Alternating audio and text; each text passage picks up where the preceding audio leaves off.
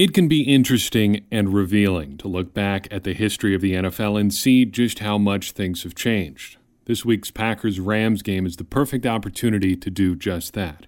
The Packers and Rams have only played 3 times since the Packers won Super Bowl 45, but given the two teams' history together, we should view this stretch as more of an exception rather than the rule.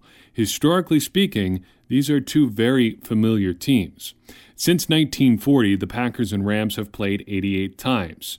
For comparison's sake, the Packers and Vikings have only played 116 times, and they've been divisional opponents for more than a generation. In the early days of the Packers-Rams rivalry, when both teams were part of the Western Division of the NFL, it wasn't at all uncommon for the Packers and Rams to meet 2 or even 3 times in a season.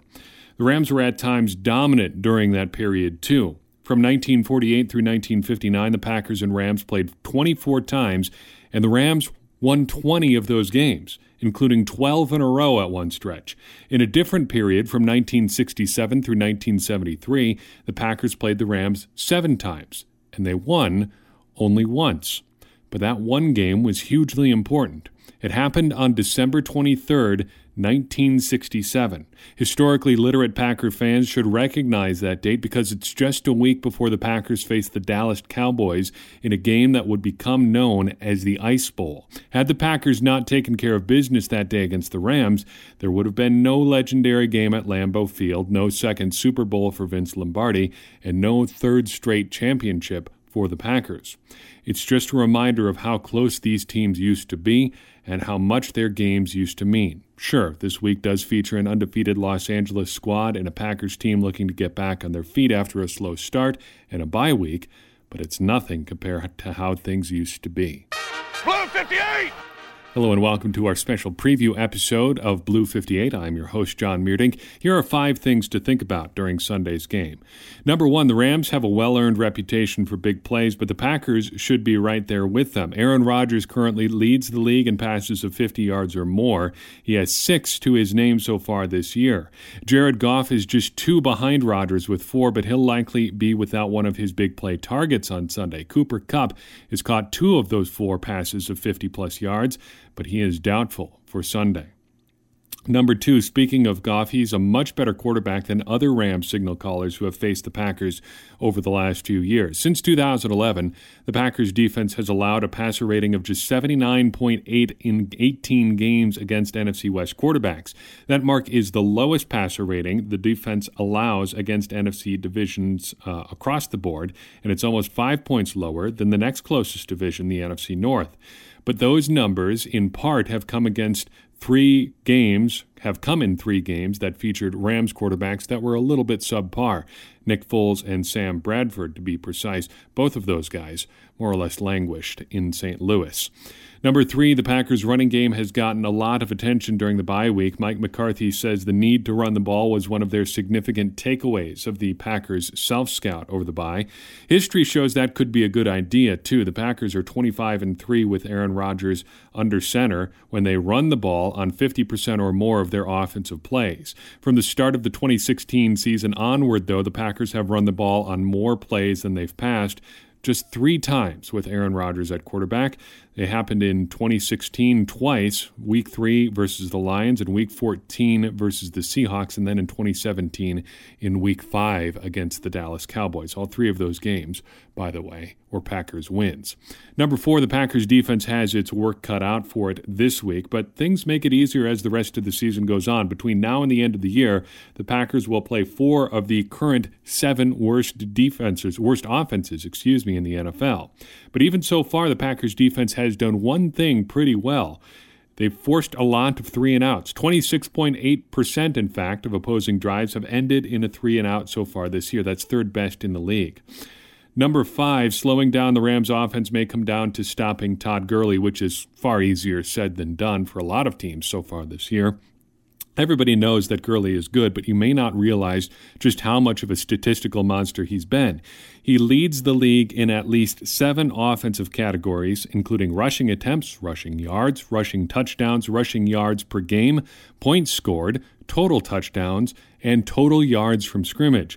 Not a bad effort from a guy who was averaging 3.2 yards per carry just 2 years ago. That's what Jeff Fisher will do to a guy. So who could be an X factor this week? Well, Geronimo Allison and Randall Cobb would both factor as X factors into this game. They're back and expected to play this week, and not a moment too soon. The Rams have a good pass defense, but they're weak in a couple key areas. According to Football Outsiders, the Rams have a top 10 pass defense against number 1 receivers, tight ends, and running backs, but they're just 17th against number 2 receivers and 24th against all others. If there ever was an opportunity for somebody not named Davante Adams or Jimmy Graham to have a big day, this could be it. So what happened the last time the Packers and Rams played? Well, the Packers last met the Rams in 2015 in the midst of what came to be a misleading hot start to their season. This game may have been a sign of the offensive slog to come. The Packers won 24-10, but they did not look good doing it. Aaron Rodgers threw for 241 yards and 2 touchdowns, but he also threw 2 interceptions in one of only 6 multi-interception games he's had in the past 5 years. He also ran for 39 yards and ended up as the team's leading rusher on the day. Eddie Lacy had a bad afternoon. He only managed 27 yards on 13 carries. James Starks ran for 17 on 5 attempts. Quentin Rollins did have one of the few highlights of his short Packers career, returning an interception 41 yards for a touchdown. The last time the Packers played the Los Angeles Rams was in 1994. They beat the Rams 24-17 at Lambeau Field that day. Pre-MVP Brett Favre threw for 222 yards on 41 attempts. It was a different era. Robert Brooks also returned a punt 85 yards for a touchdown, and Reggie White had 2 sacks. So who's going to win this time around? Well, the Rams are not an unstoppable juggernaut. The Vikings, the Seahawks, and the Broncos have all played them pretty close this year. There are very plausible scenarios in which the Packers play well and win this game. But given what we've seen so far this season, what's the more likely outcome? Well, for the Packers to win, they're going to have to play a complete high-level game on both sides of the ball, something they've not done at all really this year or shown themselves capable of doing even. The Rams may not be unstoppable, but they're at least consistent, and the Washington Redskins and Detroit Lions both showed that you can beat the Packers through consistent, steady effort and avoiding mistakes. Neither of those teams is as good as the Rams, which is why I feel comfortable picking Los Angeles to come out on top, 33-17. What do you say, though? Well, most voters in our poll this week are not feeling super confident either. 45% of voters rated their confidence at a 1 out of 4 that the Packers would win this week, by far the lowest total of the season. In general, people are a bit down on the Packers after the bye week as well. Positive feelings about the team went down pretty much across the board. Other than Mike Pettin, every Packers figure we track in our poll saw their approval rating drop. Mike McCarthy saw the biggest hit, though. Just 28% of voters in our poll reported somewhat or very positive feelings about the head coach. That is his second lowest number of the year.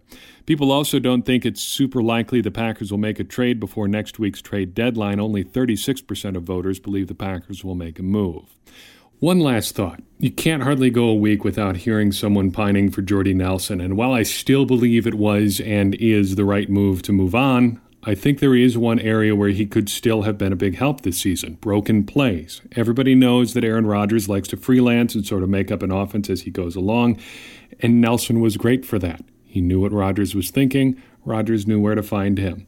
And with the passing game looking a little bit disjointed at times, I wonder if Nelson could have helped with that. But here's the thing. I'm not sure having that security blanket is a good thing for the Packers or for Rodgers. In the long term, this season and beyond, it's better that Rodgers and the Packers develop multiple receiving options. We've already seen how dangerous the offense can be with Rodgers hitting diverse targets throughout the offense and all over the field. If taking away the easy options helps both Rodgers and his young receivers get into a new groove, a deeper groove, so much the better for the rest of this season and into next. Those are my thoughts. We'll see how the Packers play out this Sunday against the Rams. It'll be a tough one. I'm not convinced the Packers can come out on top in this one, as I picked the Rams to win, obviously, but we'll see. That's why they play the games. What do you think? Let us know. You can find us on Facebook and Twitter, and we will talk to you after the game on Monday. Check back here for another episode of Blue 58. Blue 58, hut!